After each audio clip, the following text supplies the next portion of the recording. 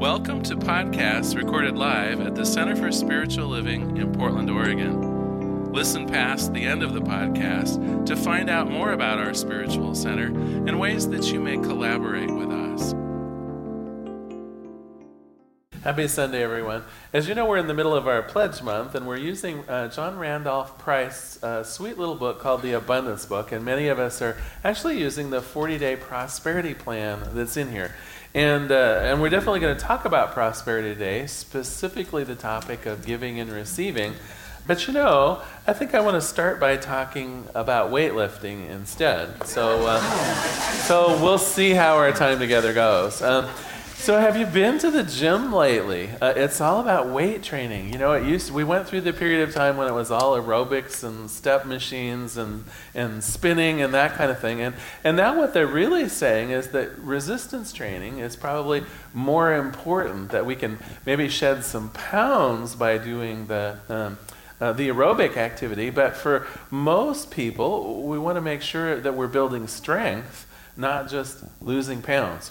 And of course, I'm sure many of you are familiar with all the action movies out now, where all of the actors, are prominently displaying their muscles. And I was reading up, and in fact, talking with someone at the gym the other day, kind of how they do that. And what's really interesting, especially for men, you ladies may not completely identify this, but it's about your abs and your biceps right now, right? It's like all the guys want to, cut through everything else and somehow magically end up with the washboard stomach and the big biceps.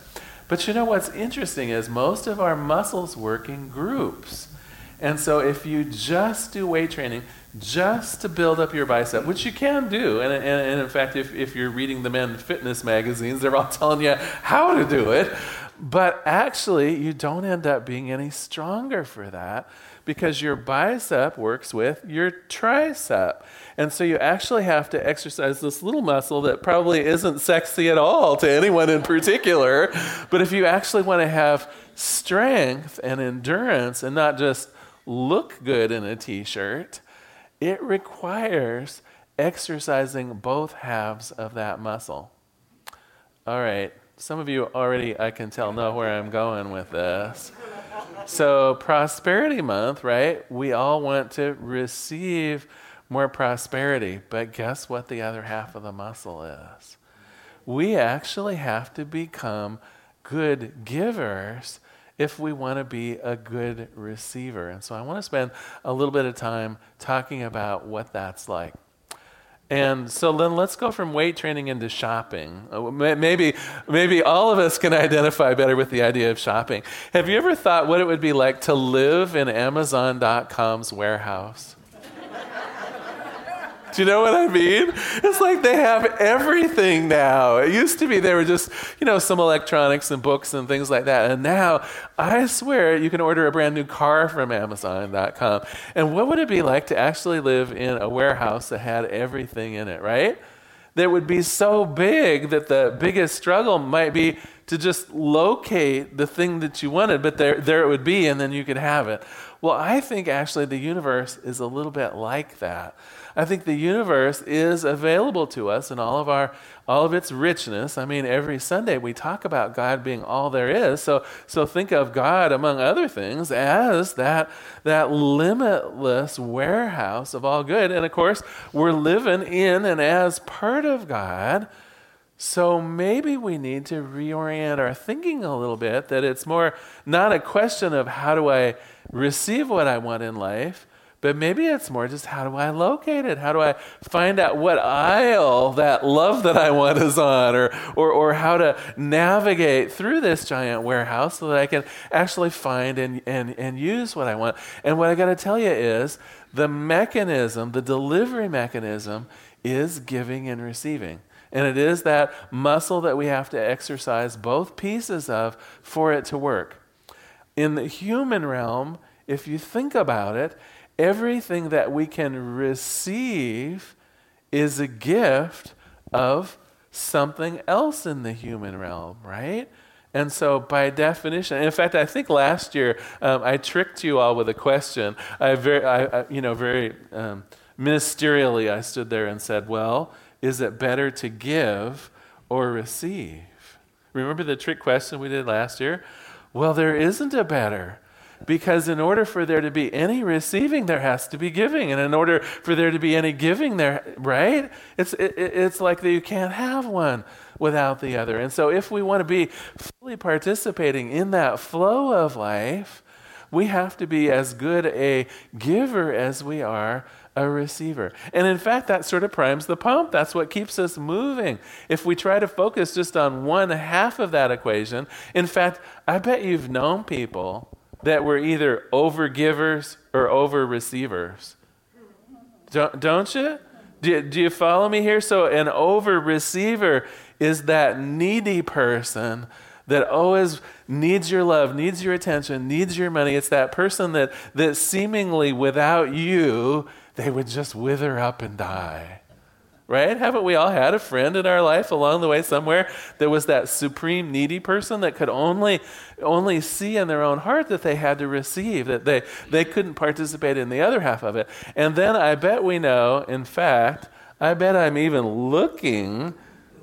Do you feel the x-rays? I bet I'm even looking at some people that are over-givers, that deflect receiving. Have you known people to turn down a compliment or known someone to turn down little gifts of affection and just, no, I couldn't. Oh, really? Oh, no, I couldn't. It's too much. It's just too much, right? It's because they're blocking out the receiving. Well, what I'm here to tell you is giving and receiving are equally important in the universe. And if we don't participate in both halves of it, you can expect stagnation. Back in our Amazon.com warehouse, it's like we keep sending the forklift out, but never let it come back, right? Eventually, we've just messed up the whole warehouse. Or maybe if we're in the receiving mode, I just want more. I want to get more. It's like all the forklifts are just crowded around us. None ever gets to go out again to bring anything more. We really have to honestly and continually be giving and receiving if we want to be able to expand our notion of that flow of life. Okay, that is only part of the story. The other part of the story is the attitude with which we do the giving and the receiving. And I'll tell you a story about my grandmother. My sweet grandmother that I love so much was not a very gracious giver. She was always giving presents, but let me explain a little bit. First of all, she was born just slightly after 1900, and in her world, you always had to be busy. It was something about idle hands through the devil's workshop or some nonsense like that. And so after dinner every night, she'd be crocheting or she'd be making afghans or quilting or things like that, and she loved giving presents. Trouble with it was, it'd be like, oh, here, I made this sweater for you. And it would be like lime green and orange and kind of oddly made and not a very good shape. And you'd go, oh my, how magnanimous of you, right? And so there would be that. But then next time you saw her, she'd be like, where's the sweater? Right? It's a cold day. Why aren't you wearing the sweater?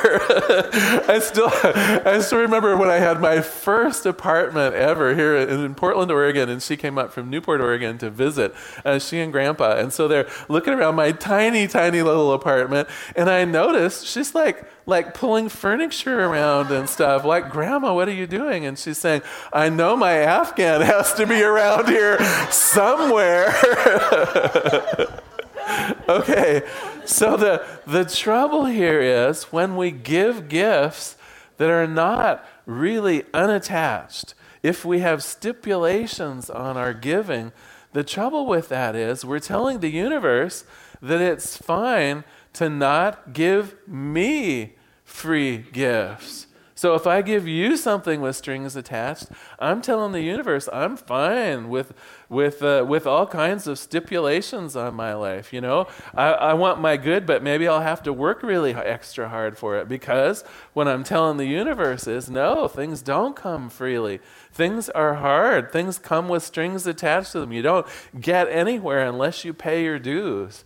And so when you are involved in those kinds of gifts, you should expect the same thing coming back to you. And do you see how back in our Amazon.com universe, how we're starting to cut down some of the aisles that used to be available to us? We're saying, no, I'll only accept one kind of gift, or I'll only give one sort of gift. It has to have some proven value to it. So I'll just never walk down this aisle of the freely given gifts anymore.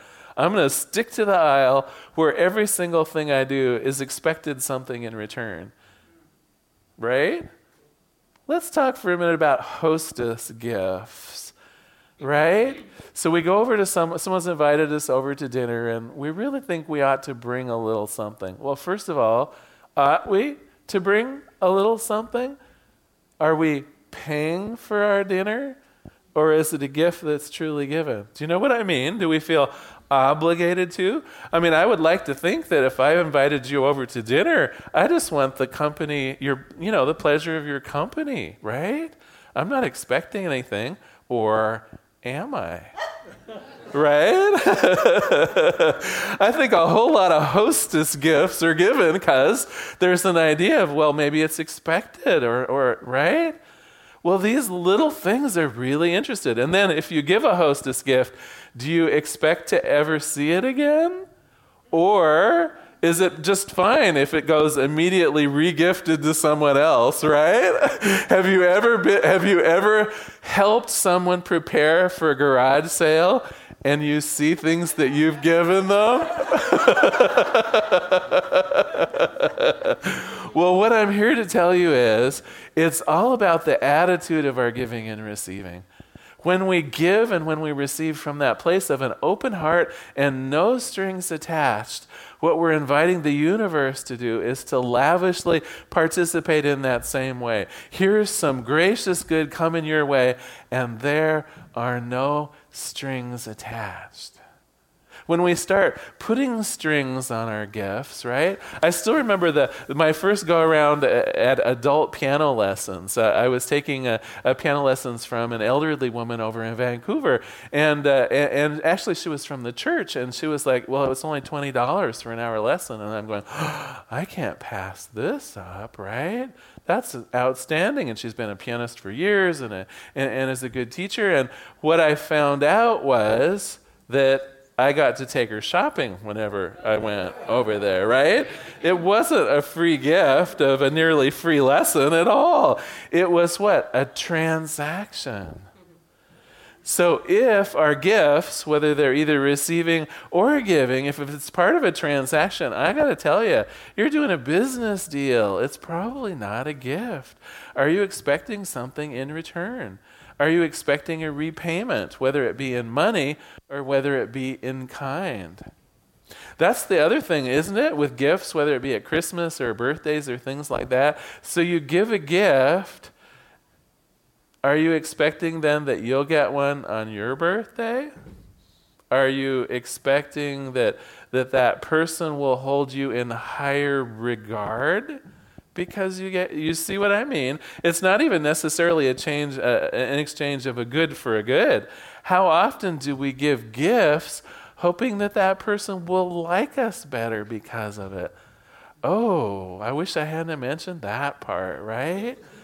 Because I tell you, back to my granny, I think my granny thought that in order to be loved, she had to give gifts. I think she had totally missed the point that I loved her so dearly. If she never gave me a thing, we'd be good, right? Now, you might wonder where I'm going with this whole giving and receiving thing. We're actually going to talk about tithing today, but to get there, I think we need to break in with a joke. All right. So the pastor of a tiny country church had been having trouble with stewardship, tithes and offerings. Some people were giving just very little, and he was suspicious that some people were not putting anything in the collection basket at all.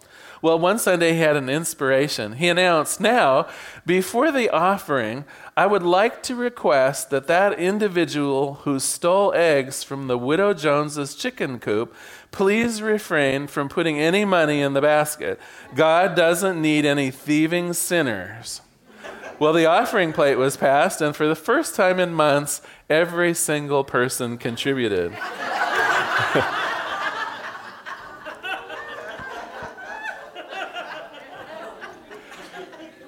Do you see how this just doesn't work? Here we are in the middle of a pledge campaign, right? And we're kind of urging you to fill out your pledge cards. We're urging you to be regular givers. And it's all about your attitude. It's all about your ability to give with an open heart. Many people do use the idea of tithing, of regularly giving every Sunday, as a way to really show their love and appreciation for their spiritual home. And it also becomes part of a tithing practice for some people. They recognize that as they give from that place of the open heart, they also receive from that place of the open heart. So it's a wonderful practice. And to some people, tithing represents the old biblical notion of a tax, right? If you go back 2,000 or 3,000 years, the emperor or the local priest would just say, "Okay, you're a farmer of wheat, I get 10% of your first crop." Or if you raised cattle, it would be, "I get 10% of the new calves this year," or whatever. And so that word of tithe is a little bit loaded because 2,000 or 3,000 years ago, it wasn't a gift that was freely given to your spiritual source. Let's face it, it was a tax. So where are we with our own giving on Sunday? Is it out of a sense of obligation? Is it out of a sense of, well, if I spend more, maybe Larry will talk more? Probably not. Or, probably not that, right? Or is it that gift that's truly given? Is it that idea of fully participating in that cycle of giving and receiving so that entire warehouse, that entire Amazon.com-like warehouse that is the universe, that is our lives, can keep the flow moving? So that we are both enriched through our spiritual home, through the music, through the message, through the things that go on here, knowing that it's open and available, even on the Sundays we don't come, right? That's the other thing that most ministers notice is that the tithing or what happens on Sunday in terms of finances goes down a little in the summer. It isn't because you don't love us in the summer. You're out busy. Do you know what I mean? Well, I went kayaking on Sunday rather than to church. And then we noticed that the income comes a little back in the fall, of course, when it's too wet to kayak and things like that. But do you see how it's just interesting, isn't it, to notice that ebb and flow of life itself? And if we want to have some consistency in the flow that comes to us, so we need to have some consistency in our gift giving, in our tithing, in the way that we present ourselves out in the world, both that muscle that is giving and that muscle that is receiving. So this month, as you fill out your pledge cards, I would just like you to take a look at two things. One is, what's the sense of your giving here? If it's from that place of just open-heartedness, that place of wanting to be in the flow of things, that sense of really enjoying your spiritual home, that's that ideal place. If it feels like someone's giving you a bill to pay, on the other hand, take a look at that. What's up with that? Because if your heart is in that place of seeing everything that you would spend money on being like a bill or something that has to occur, you're just closing down parts of that warehouse again, right? Yeah. Last thought on this whole subject, and I do love the metaphor of the warehouse. Have we all known someone that's a little bit stingy? I'll think of an example here. One of my exes was a little bit on the stingy side. He was very funny. He would go to something like McDonald's and pay $11, would order a milkshake, and, you can actually spend $11 at McDonald's if you work at it, right? But would he spend $14 at a nice seafood restaurant? Do you see the kind of illogic here? It's just a little bit what I think of as stingy, a little frugal when it wasn't called for.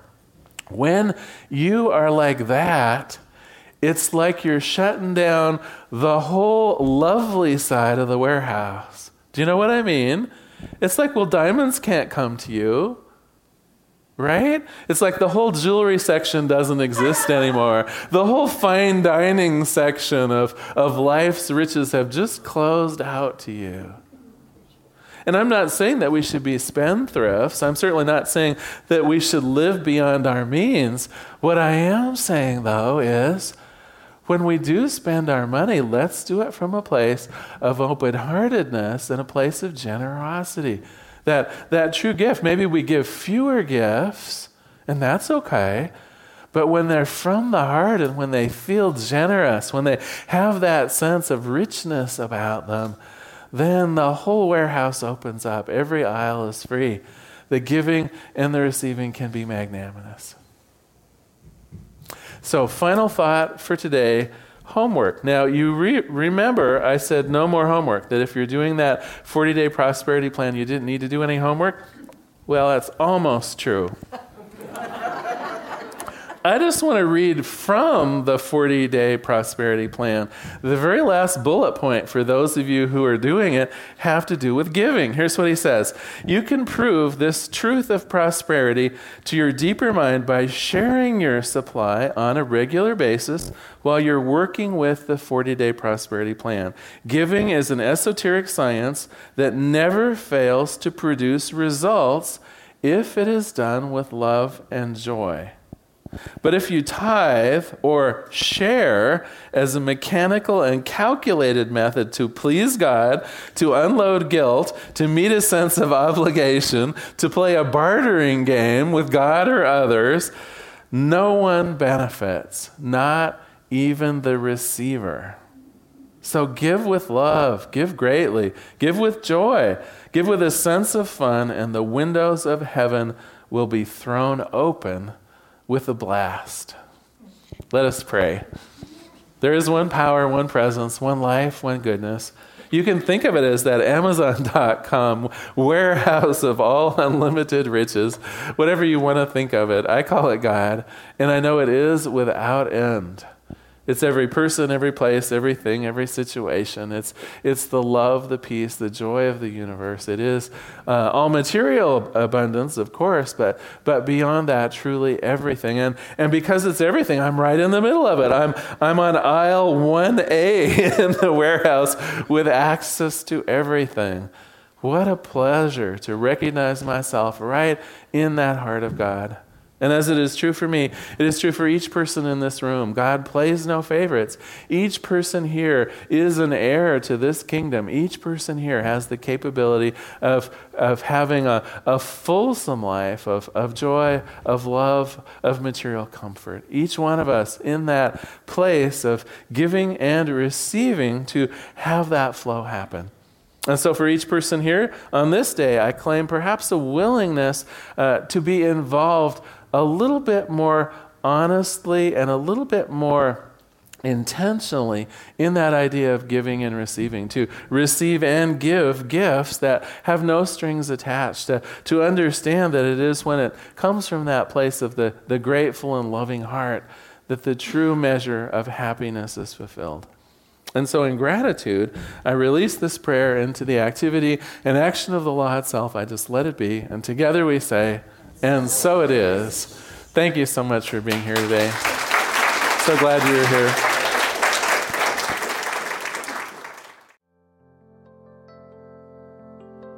We hope you enjoyed today's podcast. If you happen to be in the Portland, Oregon area, we'd love to have you visit in person. The Portland Center for Spiritual Living is located at 6211 Northeast Martin Luther King Jr. Boulevard. We have inspirational services at 9 and 11 a.m. every Sunday. Our mission is to open hearts, ignite minds, and to make a difference. If you'd like to support our center and its podcasts, you can donate online at www.pcsl.us/donate. Our website is also the place to learn more about what's going on at the center or to contact us. Allow us to become part of your extended community. Wherever you are on your spiritual journey, you are most welcome at the Center for Spiritual Living.